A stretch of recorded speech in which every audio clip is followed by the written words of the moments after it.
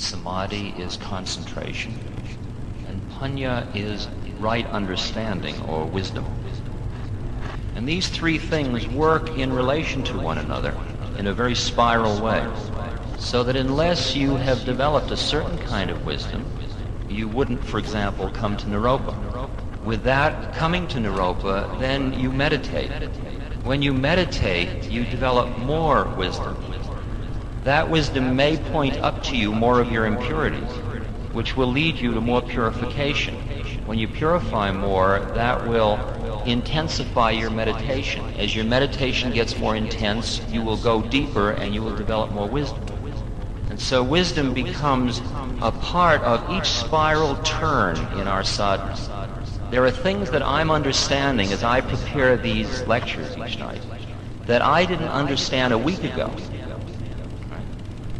because I wasn't ready to understand a week ago. It's the fire of the demand of this situation that's forcing me to purify sufficiently to be able to do this kind of work, to understand these things. And that's going to, in turn, free me in another way which will intensify my meditation, which will keep that spiral going. Now, the wisdom that it keeps referring to, there are two kinds of wisdom. Really, the word is used very loosely in this particular translation. It could be technically more exact, because there is vijnana and jnana. There are two kinds of knowledge.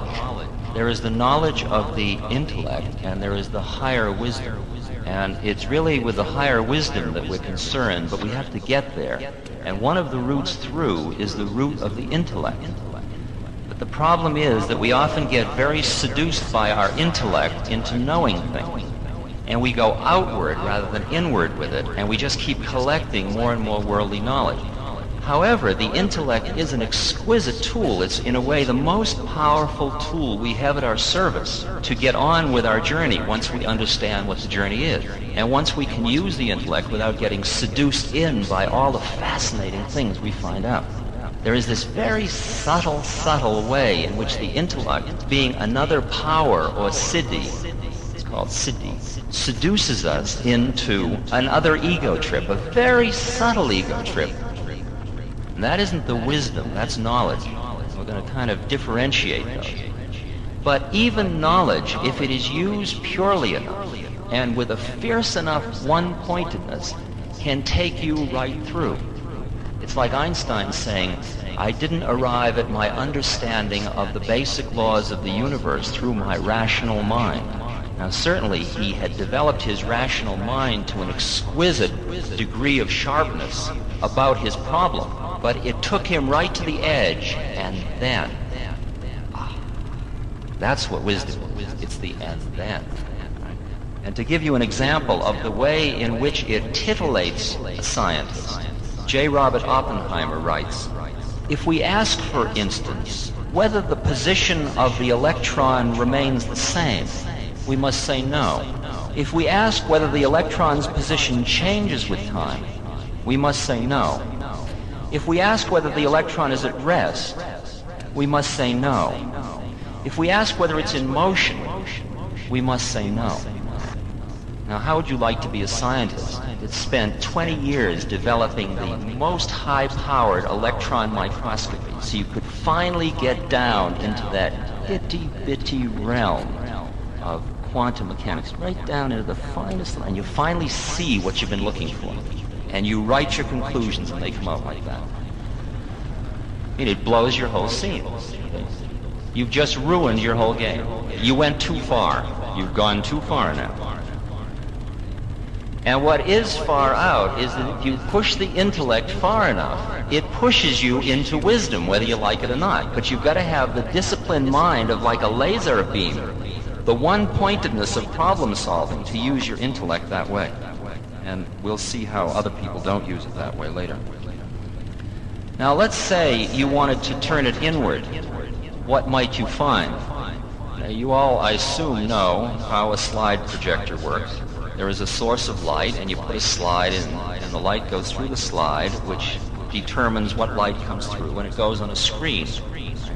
Now, let's say you wanted to know what the screen was all you would see of the screen is what the slide would allow you to see. If the slide was totally opaque, you wouldn't see the screen at all if you were in a dark room. On the other hand, if the slide had nothing on it at all, you would see the screen quite clearly. Well, now, if you could apply that to yourself as a model, and imagine that inside you is the light, which we will call the Atman, right? Or since you are a jiva, an individual, we'll call it the Jiva Atman, because it's your Atman. It's the little drop of light, of all the light in the universe that happens to be in your center. Forget now where the neurophysiological point of that center is for a moment. Just allow that there is this source of light in you, and that it is sending out the entire universe. But what is getting out and being reflected on the screen is determined by the number of opaque veils that the light has to go through on the way out. And those opaque veils are your mind, your thinking mind, your sense desires, all the different parts of your personality, your what's called the ahamkara, your ego structure. So that what you end up seeing out in the world is merely the projection of your own slideshow. I think you're all getting to be aware of that by now. For example, I've used examples very often, like if you're hungry and you walk down the street, you only see what's edible. You only notice donut shops and pizza parlors, for example. If you're horny, you walk down the street and you specifically notice what's makeable, right? It really affects your perception. Any psychologist can show you dozens of experiments that show that motivation affects perception.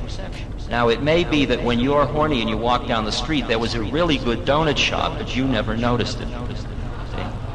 And somebody later says, is there a good donut shop in that town? You say, gee, I don't know.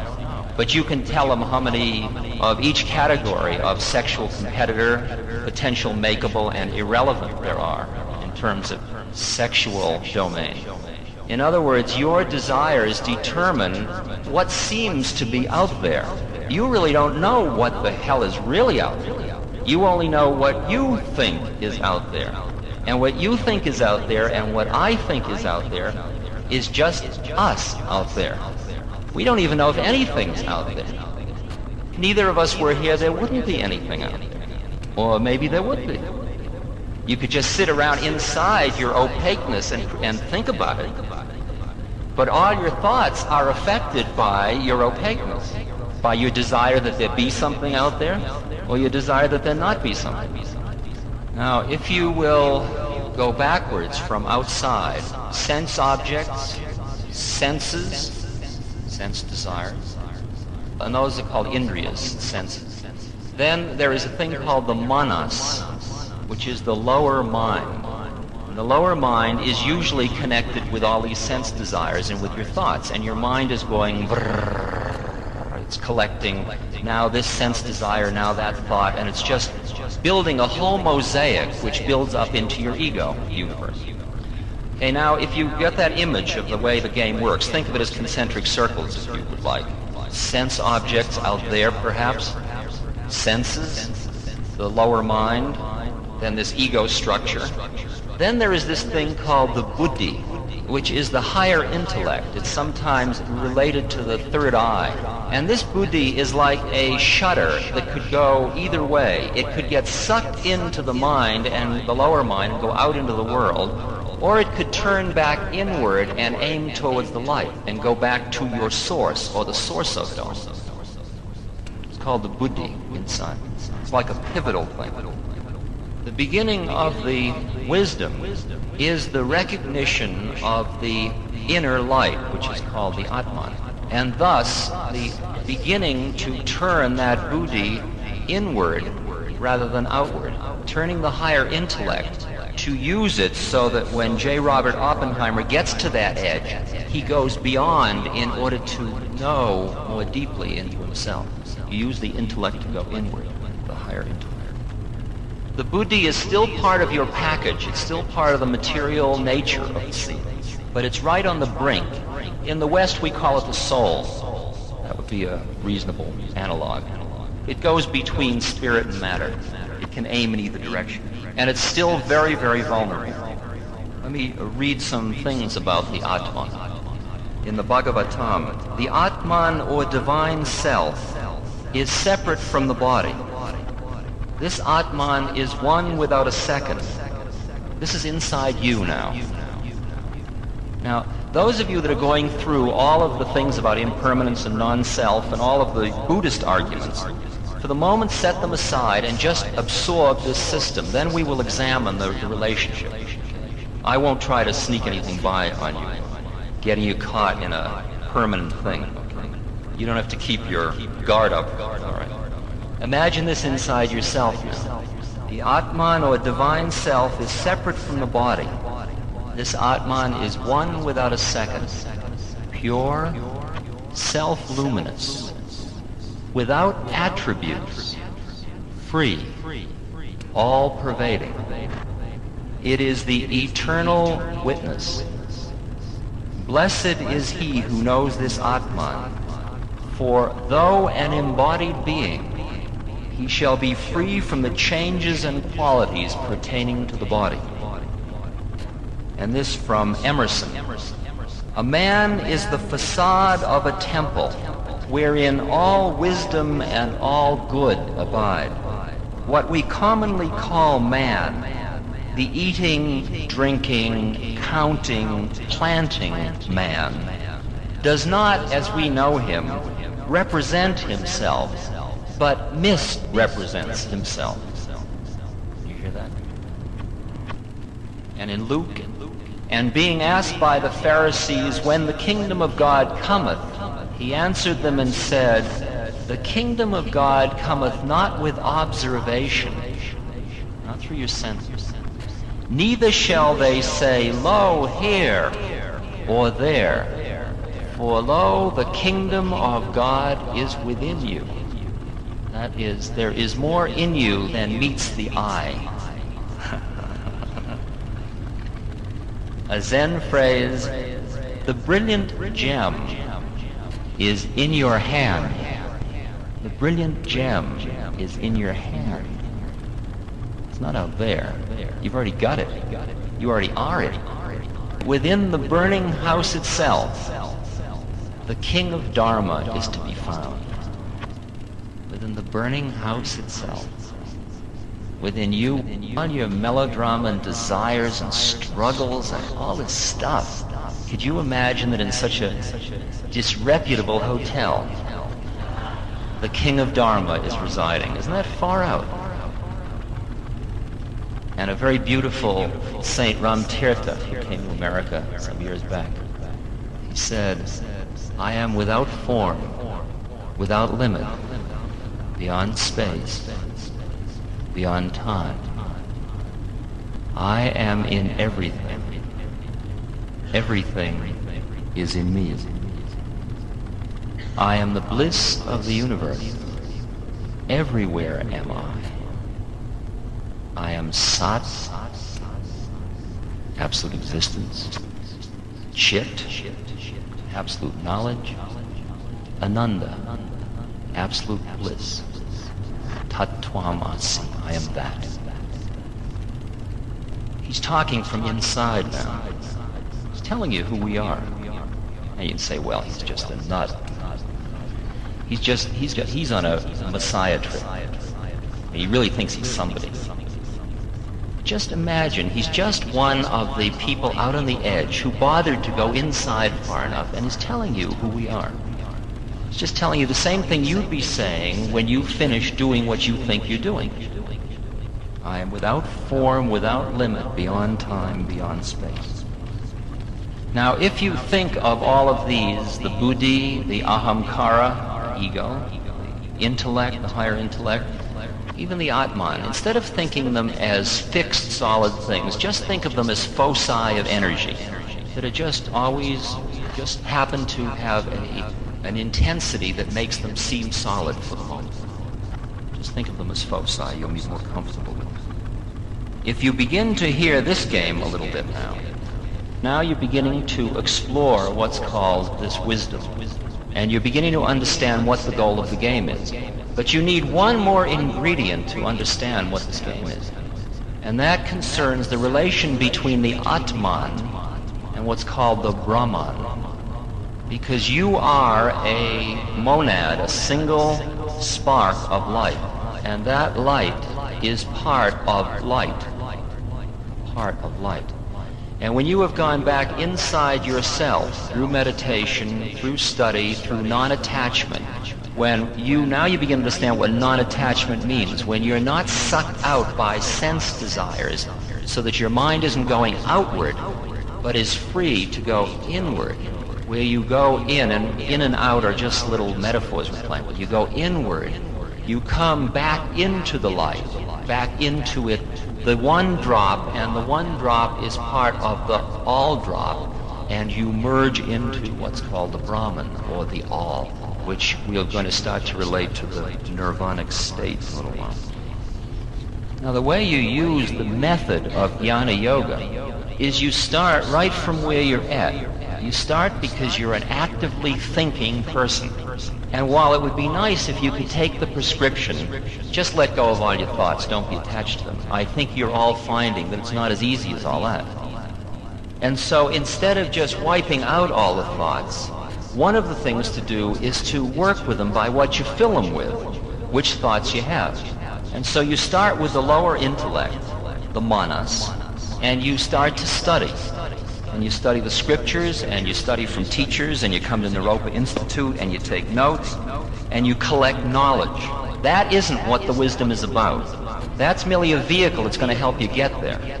All the knowledge collected as objective knowledge isn't wisdom. You can know knowledge, but you can only be wise. Knowledge is like Joseph's coat of many colors. It's really groovy, and you can flash it. Very flashy. When I was a Harvard professor, we'd sit around flashing our knowledge to one another. It was just so exquisite how, well, I know this. Well, can you quote this? Well, I'm a student of the Abhidhamma. Well, I know. And it's all so exquisite how much we know. And this gathering is full of knowledgeable beings. But if each knowledgeable being will look inside themselves, they will find there's often a considerable discrepancy between knowing it and being it. Because knowledge is despair if it's all by itself, without deep wisdom. Uspensky, Rajiv, in Uspensky, Rajiv is talking about that knowledge which is not in accordance with being cannot be large enough or sufficiently suited to your real needs. It will be always a knowledge of one thing together with ignorance of another, a knowledge of a detail without an understanding of the whole, a view of the form without a capturing of the essence. Actually, at a given level of development, it is only possible for you to be able to use a certain amount of knowledge. Beyond that, you've just overloaded the cup, because you can't absorb it anyway, because your being hasn't developed enough. You can get a 3-year-old child, if you train them through Skinnerian reinforcement techniques, to recite incredibly complex mathematical formula.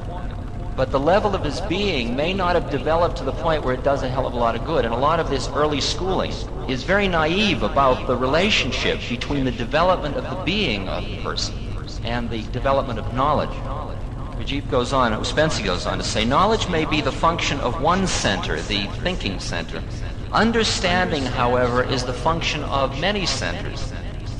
Thinking apparatus may know something, but understanding appears only when a man feels or senses what is connected with it. Now what we're doing is I'm trying to take you on the path from the intellect, from knowing you know something, to the intuitive sense of connectedness with stuff. That is where we're starting to get to the wisdom, where it's affecting your being. It's not just a change in your shirt or your dress. And the problem is that your desire to know often gets in the way of your development of intuition. There are some terribly frustrating problems you face with this vehicle. This beautiful line that says, ambition does to intuition what a weevil does in a granary. Hear that? Ambition does to intuition what a weevil does in a granary. I want wisdom. Tough. All I didn't get that way is knowledge. That's the frustrating part of it. We're dealing with a very subtle quality now. You're not going to be able to do it like Westerners do it. I'm going to grab it, I'm going to take my 45s, and I'm going to go into that town, and I'm going to get it. I want that wisdom. Come on, give me that wisdom now. You know, I have all the credentials. I've earned the right to have that wisdom. How about that one? This is a good one. It infuriates you. Oh, it's so beautiful. In Ramana Maharshi, for men of little understanding, wife, children, and others comprise the family. For the learned, there is a family made up of countless books in their mind, which are also obstacles to yoga. That is, a lot of the stuff you've filled your mind with starts to get in the way. It's that you have to clean house a lot, and when you sit down and meditate, you will begin to rue how much you put in as it all starts to come out. I used to sit in the temple trying to do my breathing from my right below my pelvic, rib cage, the uprising, falling. And I would be remembering Amo, Amas, Amad, Amam, things like that. Okay.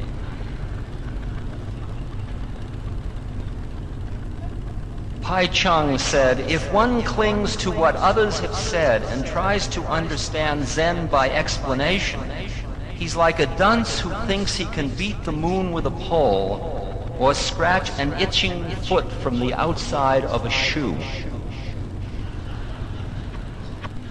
It will be quite impossible. And Vivekananda said, and I've used this many, many times, he said, all of life is not for schoolboy fights and debating societies. Like I often say, I won't appear on a panel. I don't debate. Because I'm not interested. I do what I do. I'm working as well as I can. I don't debate. Means because I would get so seduced into the game of debate, to the intellectual exercise, that I can't afford it, is what I'm saying. I can't afford to debate at this point. The minds of the so-called learned scholars are attached to things of the world. Hence it is that they cannot acquire true knowledge. What good could the reading of a vast number of sacred works do them? And when you read the commentaries on the Bhagavad Gita, if you really just sit down and read commentaries just for fun, like 8 or 9 or 10 commentaries, it's amazing because you come to some commentaries that are scholarly, so exquisite, they're breathtaking. But then you come across one line and you'll know that poor Slav, nothing's really happening. That person's so busy with their Sanskrit exquisitry that they've turned into a super pundit. But because of their unfortunate karmic predicament of still being attached outward, they are like vultures watching the charnel pit. They haven't used it to go inward. St. John of the Cross, all that the imagination can imagine and the reason conceive and understand in this life is not and cannot be a proximate means of union with God. So you're beginning to see that what you're faced with is collecting intellectual knowledge about what this whole game of wisdom is about, enough to get you going with your various sadhanas of meditation, of working with, as we're going to show how you work with the intellect as a method later in a different way. But you use your old style intellectual, I know that, and I know that, and I've read that, and I've studied that, and that leads to that, and I'll tell you about this. You use all that to get you ready to do the next thing. One of the parts of the next thing is to get rid of all that. That is, you use a crutch to get you going, and then you throw the crutch away. And so it's disposable knowledge. It'll all be there, don't worry. You can't get rid of it anyway, but it'll be a new way. Ramakrishna goes on with his scathing attack, and he says only 2 kinds of people can attain to self-knowledge.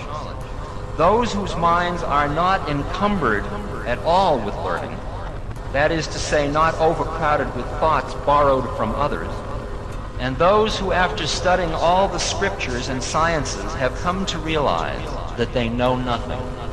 That's when it's really working. Because you begin to see that the know-nothing is the next step in this whole trip. That you learn and learn and learn until you realize you don't know anything, and that's the route through. You use models to get you going, but you don't cling to the models. You keep letting go of the models. You keep letting go of the intellectual structure. I share a delightful Hasidic story. A rabbi went out in the morning and he met the chief of police. The chief of police asked the question, "Where are you going, Rabbi?" He was obviously going to the synagogue to say his morning prayers. The police chief had asked the question in a friendly spirit, but the rabbi had no answer, except to say, "I don't know." The police chief was antagonized. "It's obvious where you're going," and he threw him into prison. The rabbi said, "See?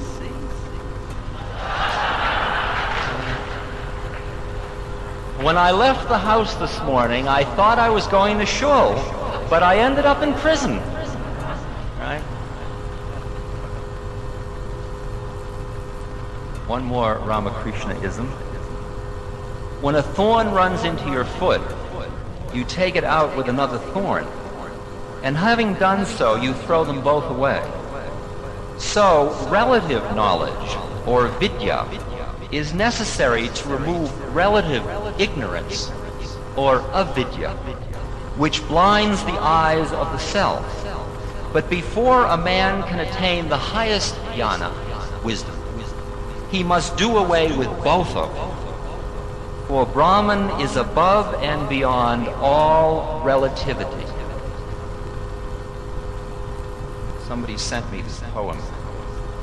The freer I get, the higher I go. The higher I go, the more I see. The more I see, the less I know. The less I know, the more I'm free. That's really that whole sequence. You collect it, and you get just enough knowledge to see. You look over the hill and you realize your knowledge wasn't worth a damn. And then you throw it away, and you're freer than you were before you started. That freedom leads you to new knowledge. And that knowledge takes you to a place where you realize you don't understand a damn thing. And then you're free. You throw that away. Egyptian.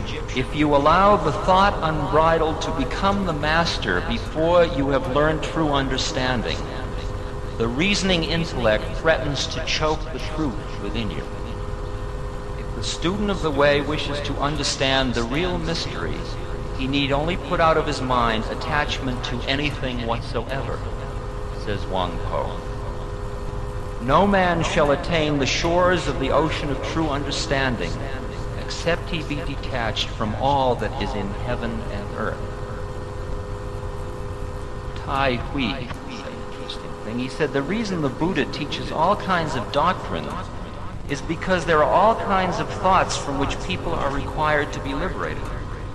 If we're free from thoughts, there's no need of teaching any kind of doctrine. And if you can hear that you are starting with a certain intellectual model.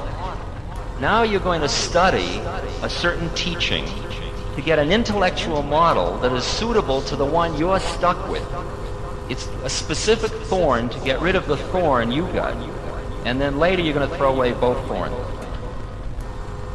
Now we're still on the path of the intellect. We've been talking about the lower intellect and the pitfalls of it. But when you've begun to sense that there is in you this light, and this light is the same thing as consciousness. It's the same thing. Let's not use the word consciousness. Let's talk about that knowledge. The knowledge of how it all is already within you. It's all in you. Then your whole process of life becomes one of shedding the veils.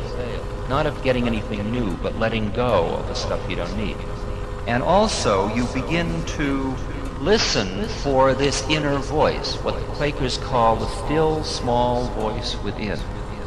This tiny little intuitive voice, and the word intuition starts to mean something. And I just want to read you two very beautiful things of what intuition is like. One of them comes from Robert Heinlein, and it's the word grok. Take this word grok. It's the way in which this Michael Valentine Smith, who's a Martian, understands things. Its literal meaning, which I suspect goes back to the origin of the Martian race as thinking creatures, and which throws light on their whole map, is easy. Grok means to drink. But a Martian would use grok if I had named 100 other English words, words which we think of as different concepts, even antithetical concepts. Grok means all of these. It means fear. It means love.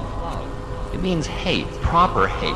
For by the Martian map, you cannot hate anything unless you grok it. Understand it so thoroughly that you merge with it and it merges with you. Then can you hate it, by hating yourself. But this implies that you love it too, and cherish it, and would not have it otherwise. And I think that Martian hate is an emotion so dark that the nearest human equivalent could only be called mild distaste. Grok means identically equal. The human cliche, "this hurts me worse than it does you," has a Martian flavor. The Martians seem to know instinctively what we learn painfully from modern physics, that observer interacts with observed through the process of observation. Grok means to understand so thoroughly that the observer becomes a part of the observed, to merge, blend, intermarry, lose identity. It means almost everything that we mean by religion, philosophy, and science, and it means as little to us as color means to a blind man. If I chopped you up and made a stew, you and the stew, whatever was in it, would grok. And when I ate you, we would grok together, and nothing would be lost, and it would not matter which one of us did the eating. That the relation to the universe, the intuitive relation of the universe, is not objective knowledge. If anything, it would be called a subjective relationship to the universe. Now we're getting close to the Atman, to the concept of what oneness means, to the idea that you are inside of everything. That when you and when I say to you namaste, I am saying I honor the place in you where there is only one of us, so that at that point I recognize that if I can look through all of the slide veils, I am talking to myself. It is me talking to myself. One other image from Lin Yu Tang of this intuitive way. He says Western philosophers have always gone on the assumption that fact is something cut and dried, precise, immobile, very convenient and ready for examination. The Chinese deny this. The Chinese believe that a fact is something crawling and alive, a little furry and cool to the touch, that crawls down the back of your neck. A fact.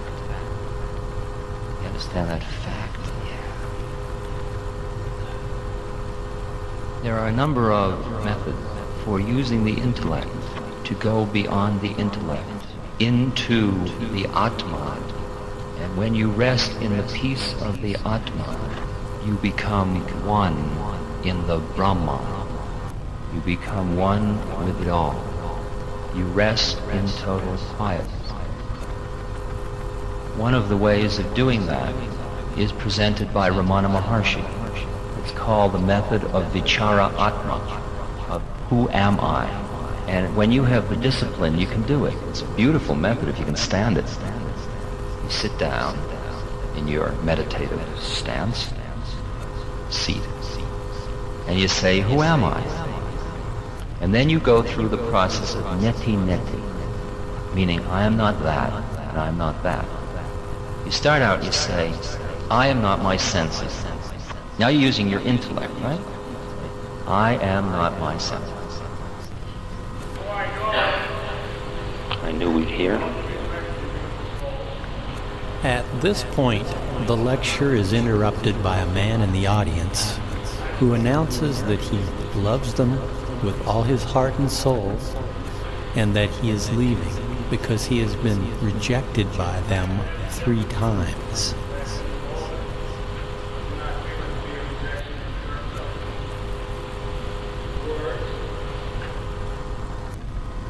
Vichara Atma. Who am I? By continuing, I'm not denying the existential moment. I'm assuming that we all are processing. Right?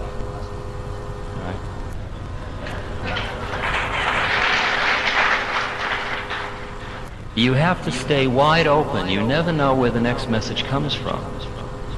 But it doesn't mean that you don't trust your intuition as to when you need to work with a message and when you don't. That leads to a digression. I was giving having a darshan in the Universalist Church in Central Park West in New York City some years back, and there was an Indian musician, and the church is set up so that on the back wall is a huge mural of Christ washing the feet of one of his disciples. And I was there all in white flowers. That was a time, as I recall, when my father was sitting in the back with his new wife-to-be. And at one point he leaned over and he said, he said, I feel just like the Virgin Mary. That isn't the story, that's just an aside. But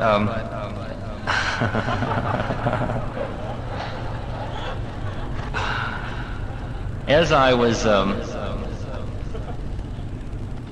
as Pranath was singing, a man appeared and came up, and he was dressed completely in black leather, and he had a black cross. And after Pranath stopped, there were a lot of steps up to the platform. This man walked out in the middle, and he kneeled down facing the mural and facing us, and he sang Kaddish. That is, he sang the prayer for the dead in Hebrew. And it was an extraordinarily powerful moment because he was really a good cantor. He really could do it. And I felt that it was a great addition to the moment. And he finished and he went off to the side, and I did my thing. And then we got all done, and we started to sing, and we were singing Hare Krishna.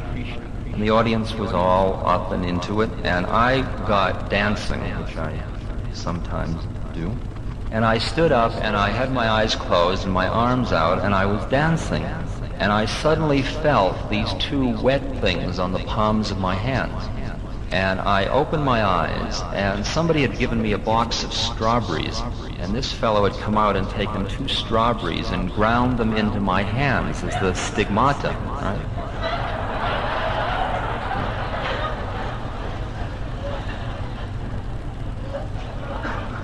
And I was aware at that moment that somebody had loaned us an oriental rug, and that I shouldn't let the strawberries drop on the oriental rug. Because you got to remember your zip code. You got to keep it all together at every level all the time. So I grabbed the strawberries and I sat down on the stage and I ate the strawberries. And then he stood up and he started to exhort everybody about the Armageddon and the impurity of their actions, and that they were going to be cast into hell. And the audience listened for about 4 or 5 minutes, and then they started to ohm. And he kept on doing this in a very loud voice, and the ohming got louder until it was like ocean waves of ohm, and his voice would come out, and then it would disappear into the waves of ohm, and then it would come out. And I went over and sat next to him. We started to hold hands, and it turned into a more and more beautiful, if you will, art form of the spirits, really. Because everybody realized the purity of his statements, whether or not we agreed with it or got frightened as he would like us to. And afterwards, he and I went out and meditated in Central Park together. And it was a very beautiful, beautiful moment. And I'm going to do one more of those stories now, digressing again, because in a moment like that is something for us to learn and work with those things. One day I was sitting on the front lawn of my father's farm in New Hampshire. He has a very big, fancy looking place. And I was alone there. I live in a little cabin behind the house. And I was sitting out at sunset. I was sitting naked out in the front yard doing asanas. And a little Volkswagen drove up, and I saw in the distance 2 people got out of it, a man and a woman, and a box of stuff was thrown out, fell, and the Volkswagen drove away. And I'm way out in the country, and usually nobody visits me after a certain time, and I'm doing my thing. But there they were. And they walked over to me, and I was just sitting there, and they sat down, and I said, hello, would you like some tea? Man said, he was a boy in his early 20s. He said, yes, we'll take some. Okay, so I got up and I put on my pants and I went in and I made some tea and I brought out tea in a bowl of fig and 3 cups. And I set it down. I thought we'd have tea at the sunset. He took the bowl of figs and he threw the figs on the ground to fill the tea into the bowl. He wanted to drink out of the bowl. And then he took a fig and he stuck it in his mouth and he chewed it up and then he put it into his girl's mouth, spitting it into his mouth. Not a word had been said.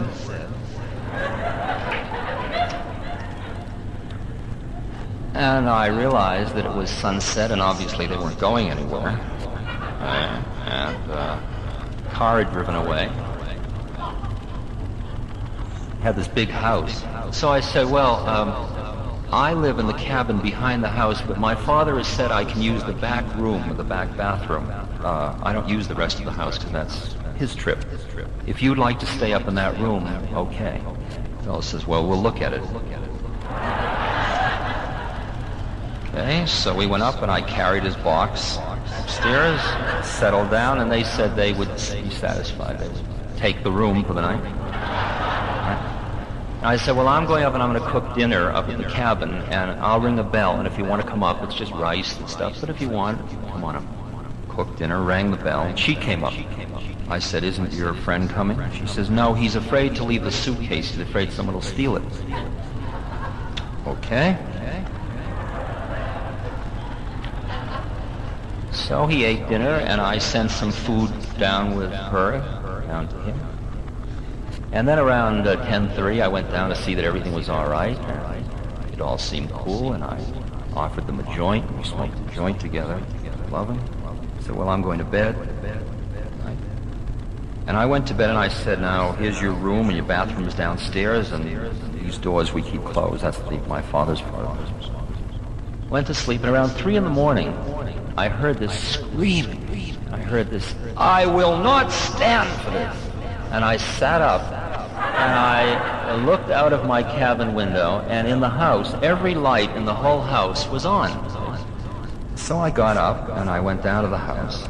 And he had gone through the house and systematically taken all of the drawers and opened them up and turned everything upside down. He had taken chalk and written all over the walls. He had put ink into the sinks. He had put ketchup into the piano. He had on 3 pairs of my father's pants and 3 shirts, right? So I surveyed the whole scene. It's now 3 in the morning, see?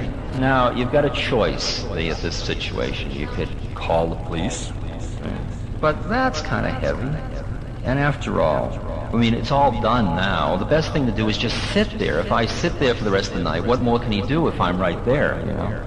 I'm a student of karate.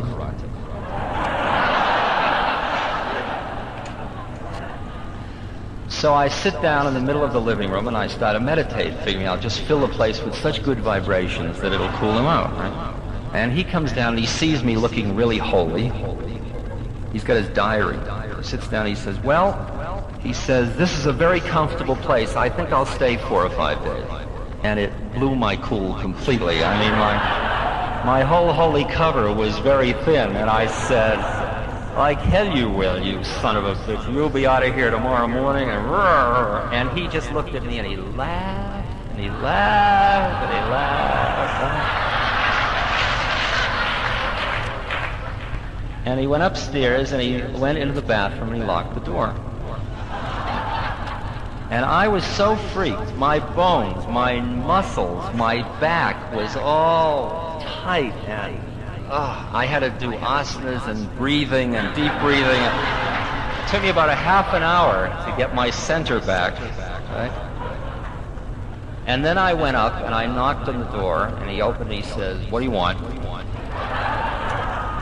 And I said, I want to thank you. You're a very great teacher. And he said, too many people have been calling me the Buddha.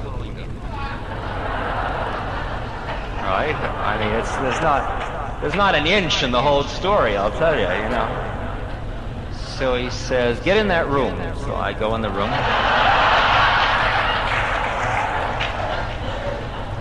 He says, sit down on the bed. I sat down on the bed. Sit in the lotus, don't be a slob. I got in the lotus position.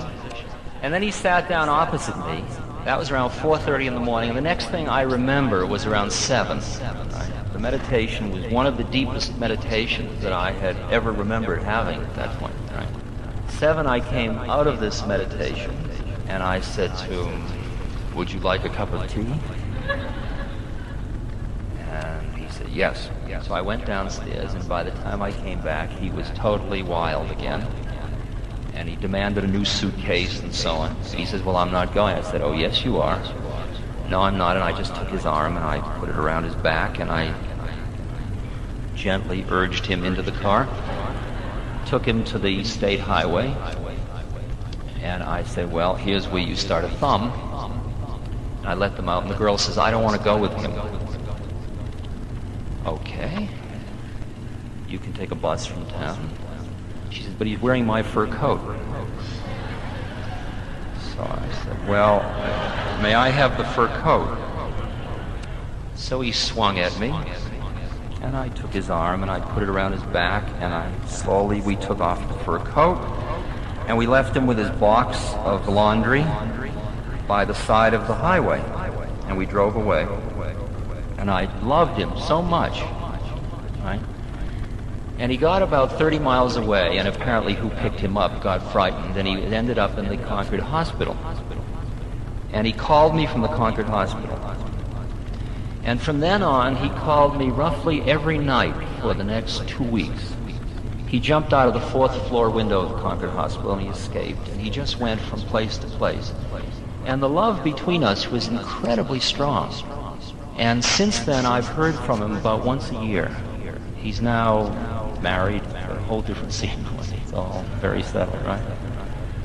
But I use that as another example of the phenomenon of dealing with our mind, our collective mind, and working with the stuff that comes along, no matter how it is, how jarring it may be or weird. Sorry for all those digressions. No, that was a cheap trick. Don't get sucked in by that stuff. I'm an old showman from way back. You know. And in conclusion, ladies and gentlemen,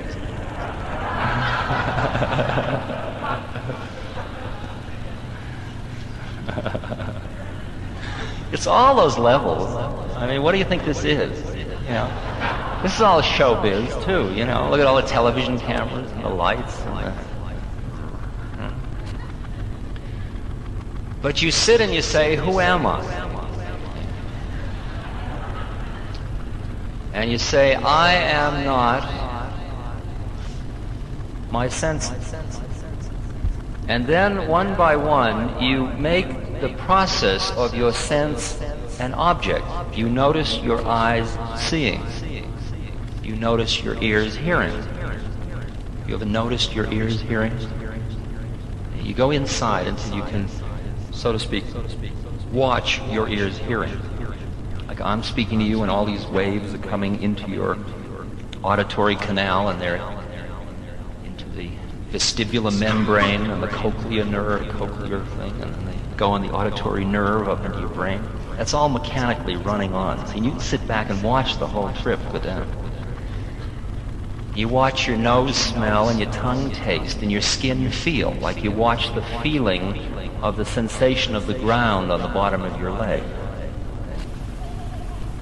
Right.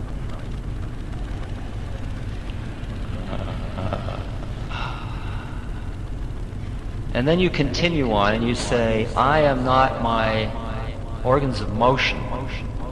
Your arms, your legs, your tongue, your anal sphincter, and your genital organs of motion, action.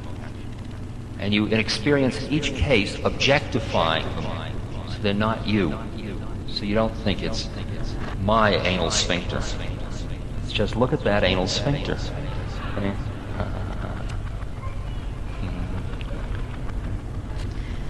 And then you start with, "I am not my internal organs," and you go through your heart beating, and your lungs breathing, your stomach and intestines digesting and excreting, and your respiratory blood circulation, digestion.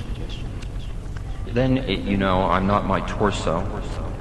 Then you're left in my head. Then you're left with one thing, which are your thoughts. All that's left are the thoughts.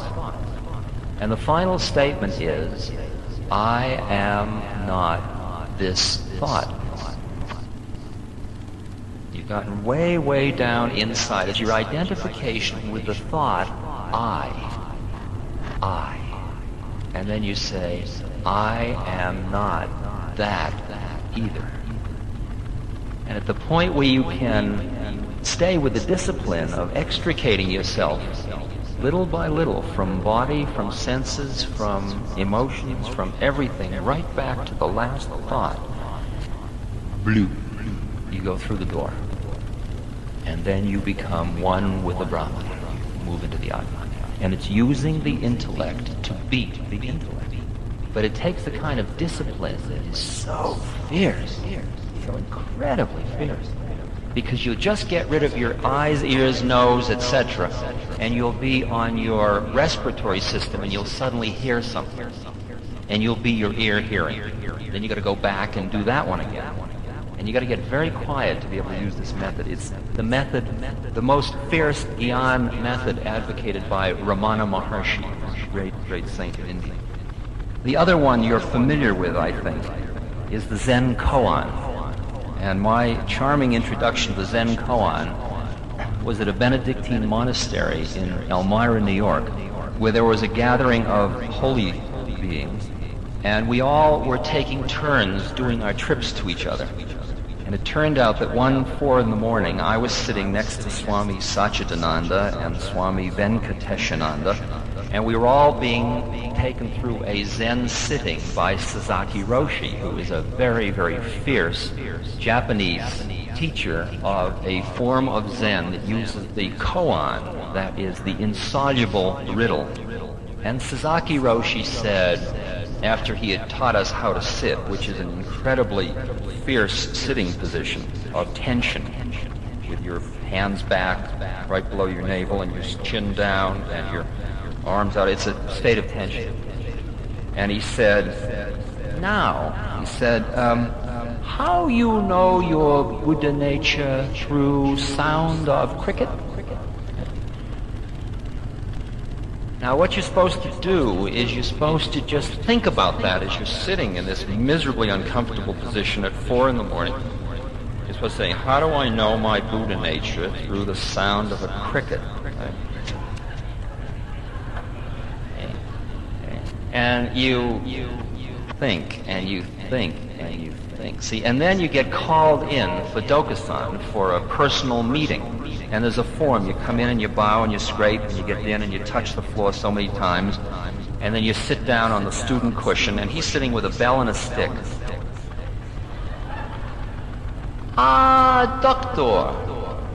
Doctor, how you know your Buddha nature through sound of cricket? Well, I've been working for about an hour getting ready for this moment. And I had arrived at a plan. What I decided I would do was that when he asked the question, I would hold up my hand like Milarepa does, sitting in front of the cave, right? Listening to the universe, right? I figured I'll throw him a Tibetan answer. Since I'm a Jewish Hindu and he's Japanese, then it'll at least confuse him. If nothing else, I'll at least snow him a little bit, So I went like this. And he picked up his bell, and he rang it, and he said, 60%.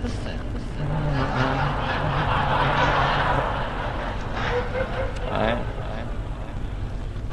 Which completely sucked me in, of course, because the Jewish achiever's got to get the other 40%. You can't. If there were ever weevils in the granary, it's me, believe me.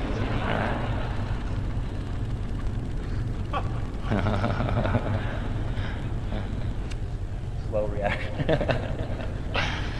So sometime later on, I found myself in a sauna bath in Santa Fe, New Mexico. with a Tibetan nun and Allen Ginsberg and Bhagwan Das. It was a colorful group of people sitting around naked in this sauna bath, and a telegram arrived for me. And the telegram said there will be a Rohatsu Dai Sesshin starting, and it gave the date, which was a day, 2 days later from the moment I was sitting in the sauna bath, where I had come planning to spend about 2 weeks lying around.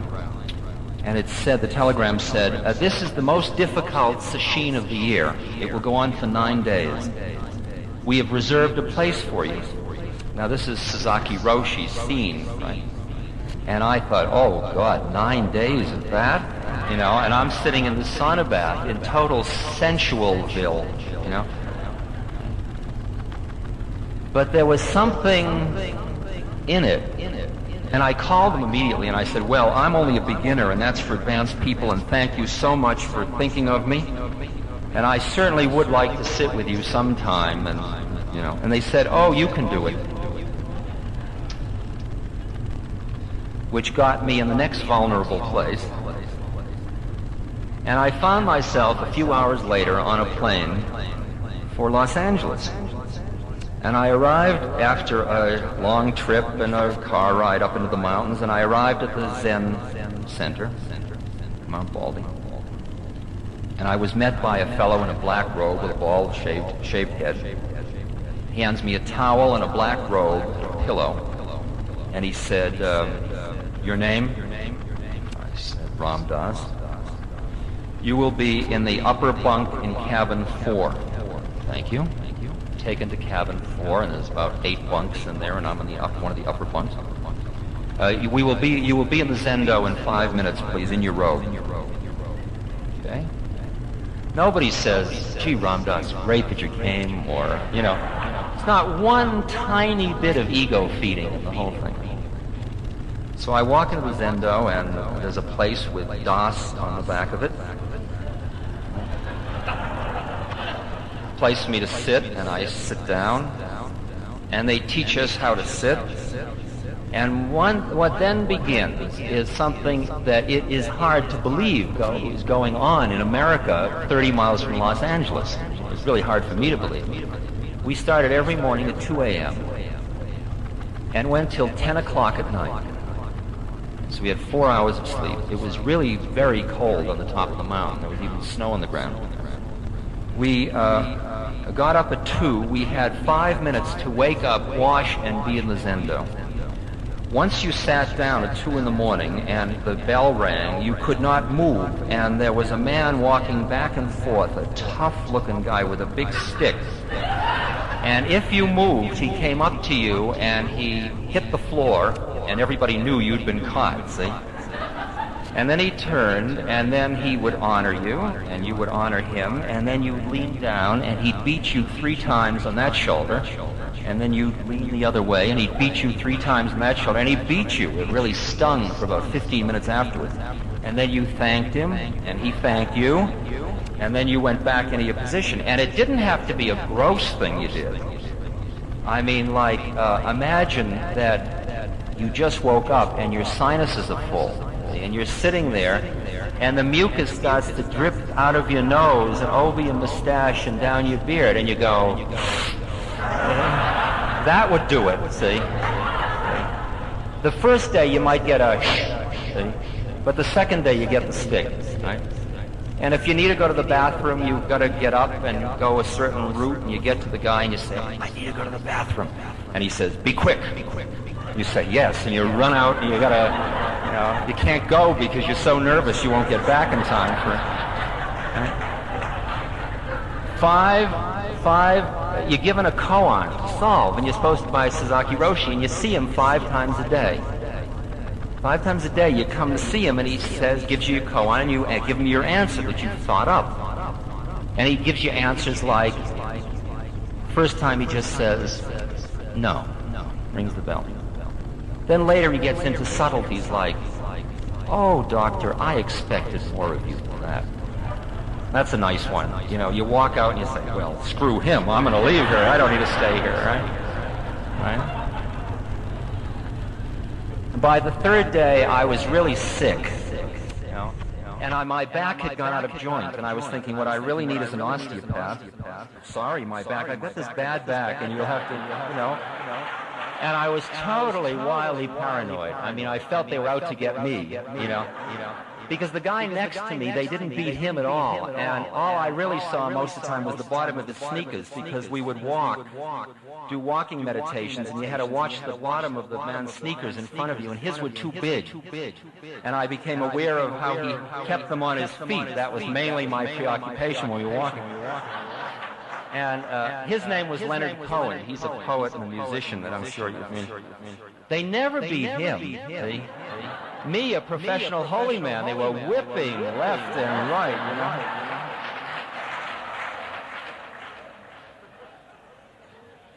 And about the fifth day, I was so totally paranoid and uptight. Nobody had given me one bit of warmth.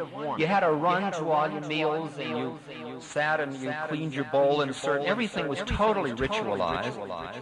And finally, I was so uptight and so furious that I realized I didn't give a damn about the koan. And I walked up to him, and I just didn't give a damn, you know. And I walked in, and he said, how you know your, whatever it was that he was asking me those days.